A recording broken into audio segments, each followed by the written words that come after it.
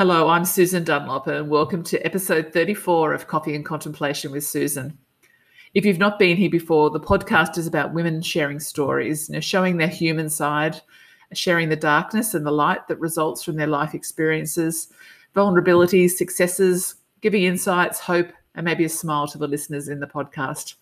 It's being listened to in 8 countries so far, and it's been an absolute pleasure to have the guests on that I've had so far. Today's guest is yet another woman that I have come across in my path, as in serendipity, that I don't tend to go to many networking events. I network online with fellow coaches, but I stepped out to go to the International Coaching Federation's breakfast a while back. And as we did the intros, I explained that, I've just recently been coaching more and more girls in the late teens, which was something strangely I had actually written into my mission about one of the areas my coaching practice is going to focus on in future. And so in the coffee break, I met this young lady and she said to me, I really love to understand where you're taking that because her background is in working with adolescents. So today we are having Lucy Holland on to have a chat with. Lucy is also a coach, obviously being at the International Coaching Federation. She has worked for 15 years in health and adolescent health. Lucy is a social work clinician, a researcher, an academic, and a consultant. In a social work capacity, Lucy has worked with individuals and families across the tertiary and community health sectors in acute trauma and community settings. And she's got specific expertise in social work, care and counselling with young people and families in the context of chronic illness and palliative care. And she's offering coaching services in those fields with a specific focus on working with young people and parents. Obviously, we connected because my interest is in helping young women set themselves up with self-confidence, the ability to say no to what doesn't serve them, even work in life skills practices. So I mix in life coaching with mentoring for the young women that I've actually served so far. So I'd just like to say welcome, Lucy.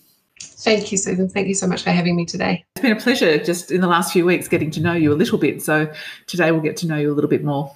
Absolutely. So what I was thinking in relation to the work you're doing with adolescent health, quite often when we have guests on it, we always look at, what did you want to be as a child or what led you to becoming this person you are in your career? Look, that's such an interesting question because I think life takes us on many journeys and down many paths that we couldn't predict at the beginning. So I started out life wanting to be an architect or an air hostess, neither of which have eventuated because I'm very tall and my mum told me I was too tall to be an air hostess in heels on planes, which was probably very accurate. And I actually ended up with a real interest and passion in people and working with and understanding human behaviour and the way people interact and live and people's values. So that led me down the path initially of studying psychology. And I got really interested at that point in child development and youth development, as well as the way the human brain works and functions. It's a fascinating beast that kind of plays a huge role in our lives and how we understand ourselves. So that really piqued my interest in adolescent development, being a period of real unique human development and opportunity and breaking boundaries and breaking down walls and that sort of thing. And I was interested particularly at that point in autism spectrum disorders as well. So my interest peaked in adolescence, and then I moved country and found myself working in adolescent oncology, which was my first foray into the adolescent health sphere and adolescent chronic illness. And through that work, I observed real value in the way multidisciplinary professionals work together in the health space and a real interest in and perceived value in the profession of social work. So I went back and did some study, Masters of Social Work, and have ended up working in a combination of clinical and research roles and policy roles, really focusing on supporting adolescents who interface with the healthcare system to fulfil their potential, live their best lives, and also look at trying to adapt the healthcare system, which doesn't well meet the needs of young people. It better meets the needs of younger children or older adults. So really interested in looking at systemic change too, to better include and support the voice of the young person and their family. Okay. And in relation to adolescence, what age bracket is it that you mostly work with? That's a good question. So we know the onset of puberty marks adolescence around the age of 12, although that's variable. And then the adolescent young adult years, which is my area of interest, spans up until about the mid-20s or late 20s, when we consider that brain development continues up into the mid-20s. So even though we expect young people to be adults by the time we legally say they are at 18, brain function isn't fully developed up until kind of that mid-20s point. So where young people have huge capacity in terms of their brain, it's not necessarily what we consider adult. And the health system defines young people, adolescents, young adults, as 15 to 25 because of these social and developmental transitions that kind of happen across that period of time. We talk about these processes of brain development, we talk about developmental processes, but you can have a 16-year-old who's got a child in a relationship and has left school and is looking at working or starting a career at a very relatively young age. Compared to me, I was still at home, scraping by, studying at university well into my 20s. So it's very individual. And I think probably that touches on a really good point that we need to support young people to live their life path and not be so rigid actually around the way the system expects them to traverse that development. Yeah, I'm very much on that individualistic approach. And I think that I've seen that through, I've got 3 daughters, they're now 30, 27 and 23, but they're all so unique in the way they needed to approach their career after school. And it was okay to not have to stick to the structure of you must. I'm not really a rules girl, I suppose, but... Well, it doesn't. Rules don't work for everyone. That's by nature, And it's probably they were different, I imagine, in the way that you parented them and what they needed from you as well. And, we are also unique. So being aware of our individual difference and the way that we each need to navigate our own path, I suppose, is what I'm very interested in. And I think that there's opportunity to start to support young people to recognise that from earlier on, so we don't get to adulthood and then kind of go, oh crap, I've been following a system that actually doesn't fit me and it has stifled me in some way. Exactly. How about we do some clarity work on what the definitions of things are? Because I know when I have people come to coaching, they'll say, oh, I don't know whether I need a coach or a counsellor or whatnot. So maybe can we just do a little bit of a, if someone, an adolescent, was to come to you and you say, hey, I'm going to coach you, or they need you as a psychologist or as a counsellor or a social worker, what does that all mean to them? Look, that's a very good question. And there is obviously overlap because all of those professions are about the individual and the human, essentially, at the end of the day. But there are distinct differences. So psychology is very much focused on diagnosing and understanding behavioural psychological challenges that people might face, and then applying a combination of, I suppose, evidence-based interventions and therapeutic techniques to help people move beyond those. So you may be struggling with, anxiety or depression or personality disorders or substance use complexities. And the way a psychologist would approach that is to look at what that diagnosis means and then think about what are some interventions that we can use. So often through talking interventions, so sitting down one-on-one, and that's another commonality among the professions is that they're all talking based, and look at, specific kinds of interventions to help you manage your anxiety or depressive symptoms or whatever may be going on for you. Social work is a little bit broader than that. So social workers don't focus on diagnosing. So in a social work capacity, I would also, if someone came to me with anxiety that needed support and intervention, I could help from a counselling perspective. So what are some of those evidence-based interventions that I could use to support them? And some of those may be the same as a psychologist would use. But from a social work perspective, I would also be looking at what are the other things going on in your life. So are relationships tricky, or are they supportive? Or is the home environment really supportive or tricky? What are your education goals or your work goals? And what is some skill development we can look at doing there? Are finances a barrier, or have you got the resources that you need to do the things you want to do? So social work has less expertise than psychology in terms of the interventions to support those diagnoses usually, but a broader scope and a broader approach to understanding life and strengths and challenges. And then coaching, which you can probably talk to better than me, Susan, is really very strengths-based. So it's really looking at often there might be challenges, but we don't need to delve so much into the past. Where are you at the moment? What are your goals? And how can we sort of recognise you being the expert in your life and me as a facilitator, as a coach, to strategize and work out, how can you build on your strengths to get where you're going. So there's confusion because there is overlap, but it is slightly different approaches and philosophies for all three professions. Because I find when I look at therapy is about exploring the past and, releasing something maybe that's come up in your past. So social work sounds very much like coaching, but is social work been around longer than coaching? Social work's the approaches that you would use are potentially similar in your work with people. Social workers can have a variety of professions. So they could be working as advocates to help people navigate the system, or they could be working in child protection to actually look at child safety and enacting government policies around, placing children with families, or for the police, or in the healthcare setting, you may be looking at kind of discharge from hospital.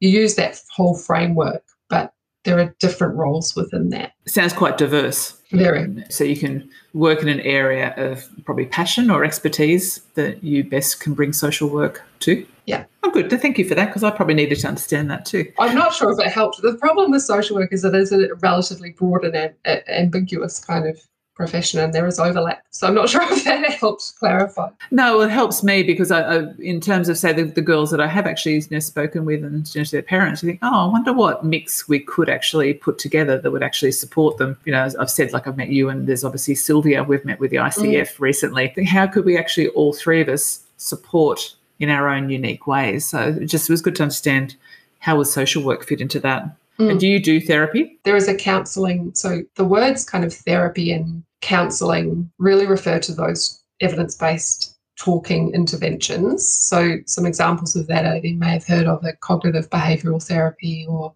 acceptance commitment therapy, or motivational interviewing. They're different ways to look at supporting people to change behaviour or overcome obstacles. Doing those things is what you would call therapy or counselling. So there are components of counselling and therapy within both psychology and social work. Psychologists, so the training for a psychologist delivers them more expertise in that than the basic training for social work. And we didn't even talk about psychiatry. So psychiatry is...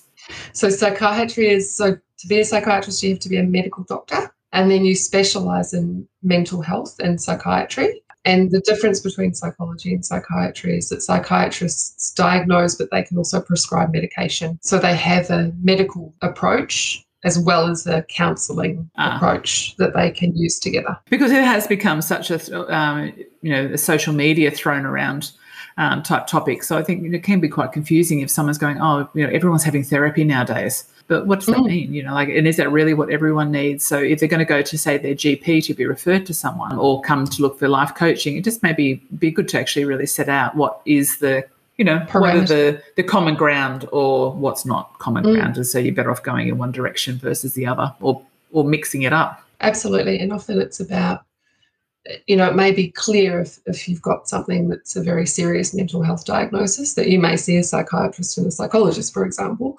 But it may be that if you have a life block that you're trying to move beyond, or a goal that you're trying to move towards, it could be that social work is of value, or it could be that coaching is of value. And often it's actually about the fit. I mean, it's like a little black dress, I say. You've got to shop around until you find the right fit for you. Because not every little black dress is the same. But there is a little black dress out there for everyone. Absolutely. And everyone needs a little black dress. That's the other thing. So we have this stigma around mental health that it's this really hard thing we can't talk about. And I think it's changing. But the reality is we're all social creatures, and we can't do life by ourselves, and we all face challenges. So to reach out and ask for support, or an objective opinion, or someone who might think differently to you, is is something we all need. And I think we need to make that much better recognised. You can see the benefits every day. Like anyone that actually decides to just share that next bit of information with someone that's not going to judge them, but have that, a real conversation back and forth, so that you can see they just breathe out and you think, oh, it is so good. Like if they didn't have that conversation, it's just rolling around in their head constantly, probably not sleeping well, it's probably impacting relationships, Absolutely. Work. Like, get it out. I think the whole thing is just get it all out of you and, explore it, shrink it down in the light, I think. Absolutely agree. And we have this kind of false perception, like society tells us that we see all the online posts of people being gloriously happy all the time, and we have this expectation of constant happiness in our lives, and it's not the reality of life or how we're living, or the one photo of gloriousness that you see of someone on holiday, that's a fraction of their whole life experience. We're going to talk about that, so I'm actually going to get you on that in a minute. So how about what we might move on to, and thank you for sharing that knowledge. I was thinking in terms of the darkness to light piece. I asked you in that prep work, for you to ponder, what health or life hurdles have you personally faced and how did you overcome them? So I thought we'll talk about that. But I was also thinking in terms of, this being a multi-generational audience and, that you sharing your information for the sake of someone else. I've got some questions around that in relation to some young girls that I've been talking to lately in terms of relationships and whatnot. Is that okay? Absolutely. Yeah. Cool. So let's start with you though. So okay. Health and life hurdles. Nitty gritty. The nitty gritty. Yeah. It's look, being someone when you're talking to other people, it's always easier to talk to other people about their stuff than it is to talk about your own stuff. But I'm very happy to share it because I think it breaks down those barriers. Look, I've been really blessed in my life, to be honest. My health has been good. I have a really loving family we present challenges to each other often, but I think that's the nature of the beast. So in terms of my health, I've been incredibly fortunate. I've been a nomad, so I've moved around a lot as a child and into my adulthood. So I think I worked out of, shifted house, I think 14 times in the last 6 years or something like that. Gosh. Lived in 3 states in Australia, was born in the UK and then grew up in New Zealand, attended a lot of schools and then shifted to Australia with the intention of being here for, 6 months, and I haven't left 12 years later. So it's that thing about unexpected life paths, I think. Probably my most significant hurdle occurred about 3 years ago and was in relation to the breakdown of a major relationship for me. So was very committed and embedded in, I'm 38 almost, so 37 now.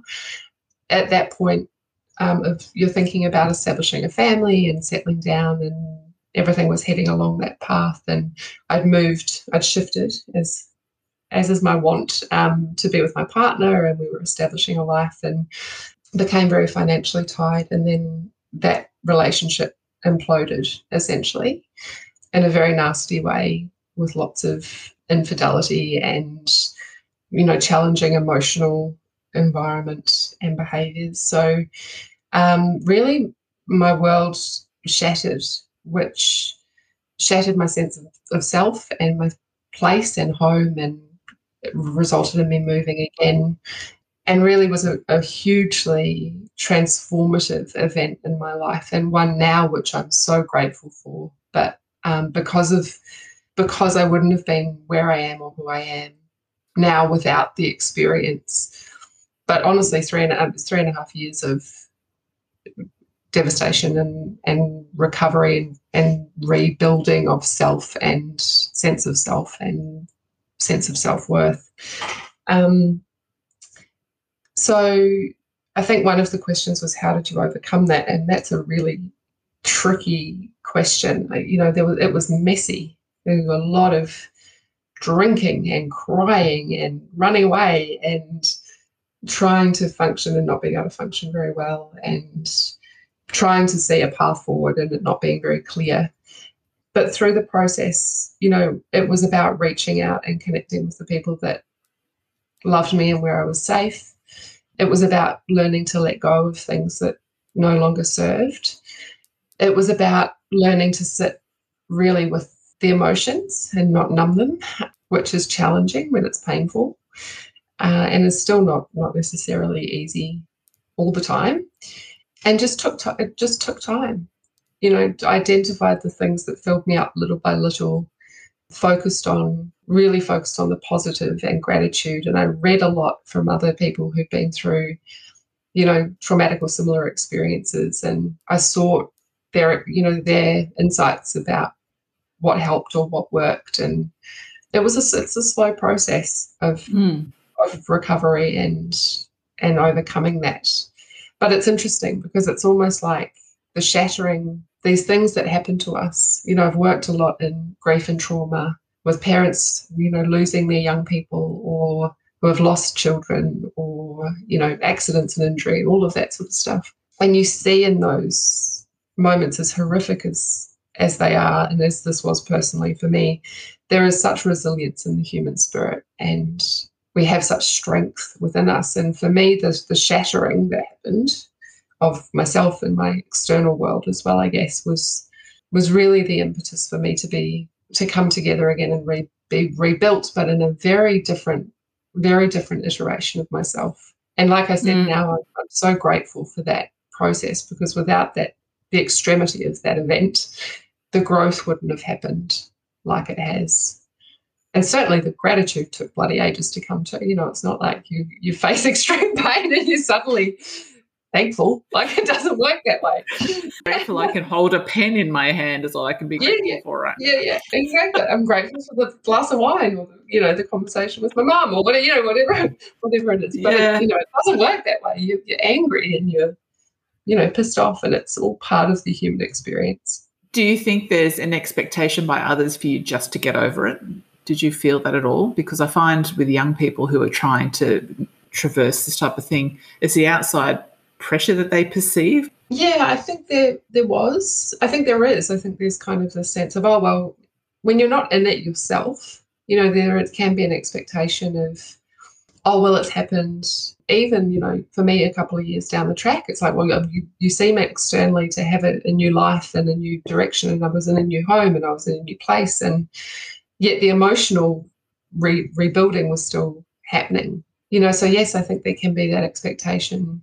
It's tough, but I think you almost have to ignore it. And the where you find your tribe of people that will almost just sit with wherever you're at, and not have an expectation that you need to be any different than you are. And when you need to yell, let you yell, and when you need to hand holding, then doing that, and when you need to blow off some steam, doing that, or whatever it might be. I'm a real introvert, so for me, a lot of it was about, I retreated from a lot of people and a lot of things to be able to have the energy to determine what I needed to do and to recover and figure out a path forward. So for me, actually, it was really important to have that external support through I saw a psychologist and a counsellor, and that was incredibly valuable to me because it was an objective space away from people that knew me, where I could have unload or, and just seek that objective support, I guess, through the process. And even to have a scheduled appointment that that's your next time you're going. So you've got what you discussed today, which is like what happens with coaching. We always say that the beautiful work happens in between sessions. Absolutely. So is that sitting with what you discussed, let that settle, and then you move to the next. It's like just baby steps forward, isn't it? So even in what you've experienced, it must have been very many, many, many baby steps that you've had to go through. Oh, lots of baby steps, and then lots of baby steps backwards, and then starting again and finding a new way forward, and then moment by moment. Yeah. In relation to that, so I don't think we've actually had a guest on recently that we've talked about this type of a major relationship breakdown. I have had just conversations with young women recently, and I thought we'd talk about that that really Instagram image where, like, I see them down on Hastings Street and they'll be sitting at a cafe table and not even paying attention to each other, but getting the selfie. Look at me, I'm at, Aroma's Cafe or whatever, but I think it's wherever. But I look at them and think, are you here? Where are you? There's a lot of that type of imagery out there for their friends to see. And one young girl said to me, she said, you know what, now that I've actually had the guts to say no more to her relationship, she said if she could actually see the pictures in one hand or the other. So one hand would be the good pictures of all the good times, and the other pictures would be the other times. She said that second handful would be far heavier than the happy snaps. So is there anything you can, in terms of what you do with adolescents, to help people understand that sort of moving on piece or letting go? How do they sit with that space where they would love to have just had the boyfriend come over for a cuddle? Because that's the space I find I hear a lot, is that I just don't want to have no one to have a cuddle with. What is it that they need to think of something different to do? That's a really good question. I think we as humans we're so programmed. We remember all the good. Life, like I said, we're in a relationship that's broken down. You hold on to the moments and those photos in that hand that were the Instagram moments, that were the positive components. And we forget very easily the bad stuff, especially when we're feeling the pain of the separation and the loss of the person in our life and all of that sort of thing. I think there's a couple of things. One is just recognizing and normalizing the fact that missing someone and wanting that company and solidarity and partnership is a totally human experience, and not trying to dismiss that as, yeah, but it's not good for you and you've broken up and you should just move on. That same thing again, you should just move on. So, okay, well, this is a completely normal experience. And of course you feel that way. Why wouldn't you? You've got this huge gap in your life where this person was and are no longer. So the first thing is just acknowledging and recognizing that. And then it's actually about probably a discussion about, like, the Instagram photo thing. Well, let's actually talk about what was the reality. Like, you're allowed to miss this in the person in the cuddle, but what actually was the reality of your relationship, and what are some strategies you can use to, hold on to the reasons that this has ended for you?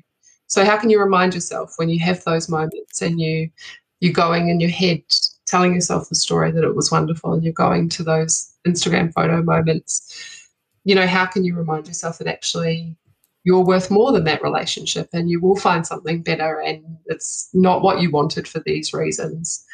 And I've used strategies like I write myself a list and I put it on the bathroom mirror and I see it every morning, because our mind has this magic way of running away with the what ifs or the what could have beens, or really, really stuck in the past stories of our lives. And I think reminding ourselves that it's just our mind running down a track, to stop that thought process and actually remember something tangible. Go look at your bathroom mirror where you've stuck a bit of paper that says, this is why, and these are reasons are valid, and I'm going to instead focus my thoughts on what I can do today to fulfill that plan, fulfill the bathroom mirror plan. Because even you were making me realise the amount of people I've seen who've been in that stage. I think my parents were, they're in their 70s, Dad was 80, but they were just on that cusp of, you must stay together no matter what. The older generation, which is my husband's parents, they did stay together no matter what, where my parents did that breakaway. But I could see the pain of Mum believing that the relationship was more than what it was. But then over, bit by bit, she'd chip away at realising that wasn't good and that wasn't good. But, that's probably a role model that, even generationally, we've all sort of grown to watch, going, oh, well, they've put up with it. That's okay. Oh, God, absolutely. Yeah, well, if you've been in a family where there is violence, or where there is, disharmony, or you're modelling for what a relationship should look like is not ideal, maybe, then kind of it's setting those foundations for what does a healthy relationship look like, and what do you want for your life, and is this fulfilling both of you in the partnership? And I love that exercise, actually. So it's like, I can imagine sitting down with someone in front of them going, okay, well, let's make a list. Like, what's in the Instagram good pile and what's in the, the crap photo pile of actually the reality of the things that weren't so good, and let's balance it out. Like, let's look at this didn't work. So in relation to that, to what you said earlier in terms of your own recovering, the tribe was important, because I think also if you're looking at what the Instagram crowd are watching in terms of your friendships, if they're seeing all that happiness, they're not seeing the part of you that you're skipping, all the reality. No. So it's hard to find support in a group of connections versus a real tribe. I completely agree. I had to take myself off social media altogether, which may in this day and age sound dramatic, but I didn't. It's not real. One of the realizations that for me out of my experience was really solidifying what are my values and what am I striving for in my life, and what is real and what is not. And what we see on those platforms is not real. It's not about our innate humanness. It's not about really, capabilities or capacities. It fosters this comparison and the sense that we're less than all the time. There's always someone prettier, got more money, having more adventures, having more fun than me, doing other things that I want to be doing. And that's the reality of the world. It's about identifying what's your life, what do you want your life to look like, actually. And so for me, I had to block out all that external noise to see clearly what that looked like. So that's the key. There's no real connection or community or network of support. For young people that you're working with, do you ever give them some ideas on how to break that social media connection and find that better connection? Yes. I mean, and I think the first bit of, like, young people are smart, right? Like they know the benefits and the drawbacks of social media. They can think outside the box. They're not yet really so confined and socialized into thinking that life is, sometimes as adults we're so on this path to more money, more success, more hierarchy, more hierarchy. We're so socialized into that model. And the more we have, the more commitments we have, the more we're on that track. So, young people are aware often and they're really intelligent, but it's actually I think it's about a values-based conversation. Do you actually think this is real? Like, what do you actually want from your social connections? And, do you want a tribe or do you want to be famous? Maybe you want both, that's okay, but actually let's understand what this platform offers in terms of the level of connection and what a tribe or, real community and relationships might look like. And then sometimes it's about skill development around how do you find those people, your tribe, how do you find those people and how do you start having those relationships? Because we have been so disconnected, and particularly with COVID, by necessity, we've had to communicate and connect online. So sometimes it's about skill development and actually planning around how that might look. Yeah, so skill development sounds smart. I think that's, I can see that. There's someone I follow, Green Supercamp, and she always uses that hashtag, the kids are watching. And, it's about the role model space too. So, I suppose, so yes, interesting. Yes, I wasn't presuming that kids aren't smart, but I was thinking, but it's actually that we're more socialized in our 20s, 30s, 40s, 50s, these platforms are where you go to actually connect now.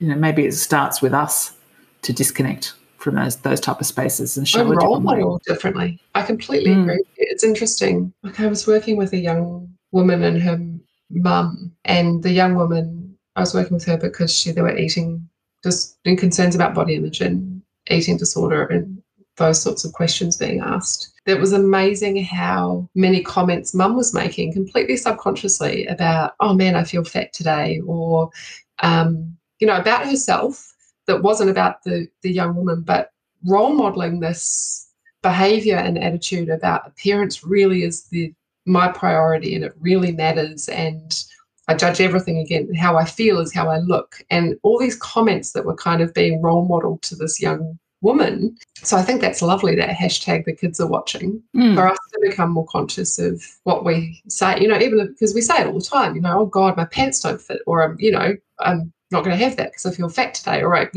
we don't think that comes out of our mouth, but actually what's messages that's sending to our children. So if you could set up a role model course, you could just get that going, that'd be great. Okay, yeah, I'll work on that. Well, I think, to be honest, by years in adolescent health, it's just no one teaches you how to be a parent, right? Like, no one tells you this is how a child develops, and this is how a child's brain develops, and this is what happens when they hit adolescence, and this is why they take risks, and it's neurologically programmed in their brains, and it's normal. No one teaches that stuff. And so I think it's as much about supporting parents who are often trying their absolute best to navigate these really tricky developmental processes, but they're not empowered to do it. There's no. So. And as you said early on, that there's that space where I think I mentioned to you earlier on, said that hard place you get to when the kids are leaving year 12 and you're getting discarded as a mum at the same time as sort of moving into menopause, and everything's like, oh, I can't cope. I don't know what I'm doing. I don't know how to do this anymore. And just to have someone to actually lean on and go, oh, am I normal? Is this okay? What is one thing I could do this week that might feel like I'm actually being successful again would be really useful, you know? Well, and often the other question is, who the hell am I at that point? Like, you've been raising a child for 18 years and focused all of your energy and attention on making sure that little person survives and grows and does the best they can. You know, they fly the nest. So you're like, man, I don't know who I am. I don't know what I'm doing.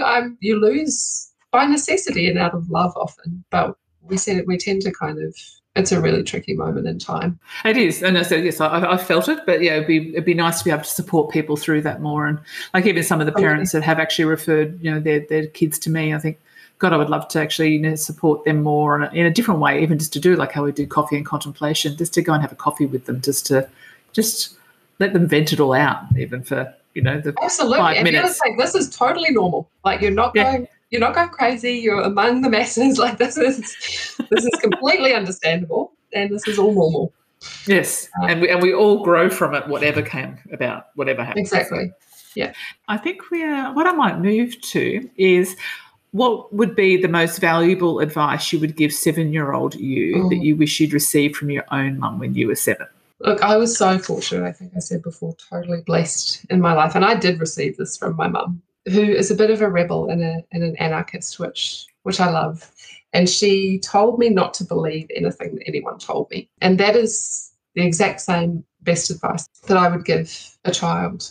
And she meant it in the context of, you know, we all kind of the stuff we've been talking about. We see these images on social media and we compare ourselves, and it tells us, even if it's not verbally telling us, it tells us that we're not good enough, or we should be better, or we should be more, or et cetera, et cetera. And we enter the education system where there's this arbitrary testing. So you're ranked in this hierarchy against grades. The education system doesn't fit most children very well because it's not designed to support development. It's designed to program us into fulfilling the goals of the curriculum.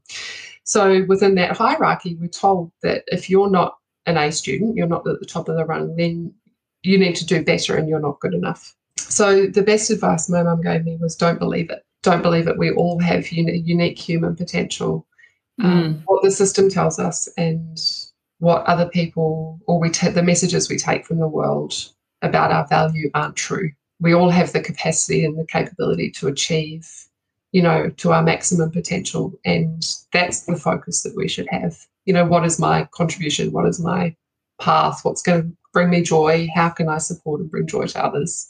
So don't believe it. You know, and she used to say, and same thing here, you know, question me on what I tell you and what I say to you. And, you know, that's good. Really develop that critical lens and that ability to really think about and question. And to think in terms of that, like, you know, to think, how can I and what can I do? You know, like, because the opposite is, well, what if I don't try all that?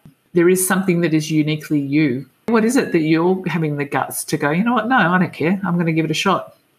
Or actually, you know, I agree with you that I don't want to be that thing that you're telling me I can't be anyway, but what I do want to do is this thing. I don't want it, so why does it matter? You know, what's my unique path, I guess. We're going to finish off on your favourite mantra or quote that gets you by in hard times.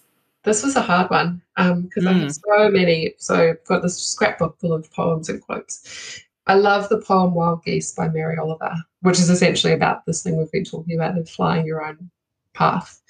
And If by Rudyard Kipling was the same, you know, standing in your own power and forging your own path. And I have some favourite quotes. I think leap and the net will appear, which I really love, because often if you are forging your own path, we have to be brave. You know, we have to be vulnerable and we have to be brave and we have to take a step. And we might not necessarily know what the outcome is, but if we're trusting our intuition and, you know, it's not hurting anyone else and it feels like the right thing, you know, be brave and the universe provides. So, you know, we take a step and we take a leap of faith, and if it's really based on that intuition and feels like the right thing, then things work out. I mean, I couldn't have told you 6 months ago, Suze, that I would be sitting here in front of you, and it's such a wonderful thing to be, living where I am and sitting here with you and forging these connections. So you don't know, but if you leap, the net will appear. Yeah, because what can really go wrong? I mean, all you're going to do is really learn from something anyway, so. Absolutely. And then you leap again. You take a different step in a different direction and you try something else. I keep getting ready to leap, but leaps involve planes for me, so I'm having to behave a lot more. But I could always leap and start flapping my wings and see how I go. Yeah. Well, I'd recommend a parachute in that case. So, Lucy, I think that was a really valuable conversation, and I went different places to where I thought when we first started chatting. But you and I have got many, many conversations to have as we roll out what we're thinking we can help people with in both our spaces. So, absolutely lovely to have you on today, and thank you so much for sharing your story for other people's benefits. Thank you so much, Susan. Such a pleasure to talk with you always. Another woman creating change. So, listeners, I hope you got something out of the conversation with Lucy this morning. There's something there to contemplate across even understanding just a simple thing as what is social work. In terms of coaching is very much forward focused. It does go back. We step backwards first into doing some deep foundational work, and that takes you through the space of understanding the limiting beliefs that you may have that you've gathered up over those years. It might be time to release now. So I can help you in coaching. That is what I do. I work with young women through to, at the moment, I've got clients in their 60s. A lot of the work I do is across both a woman who owns a business possibly and life, or is starting a business, or is setting themselves up to make a big change in their life. So please don't hesitate to reach out if I can help you with coaching. Lucy and I are going to continue our chat with another coach who's absolutely incredible as well, who works in career coaching and through another organisation working with girls and boys from 11 years up. So I'll keep you posted on that in my blog. The blog is available on my website, www.susandunlop.com.au. And I'll leave you with that for the day. Thank you so much for listening, and I'll speak to you next time.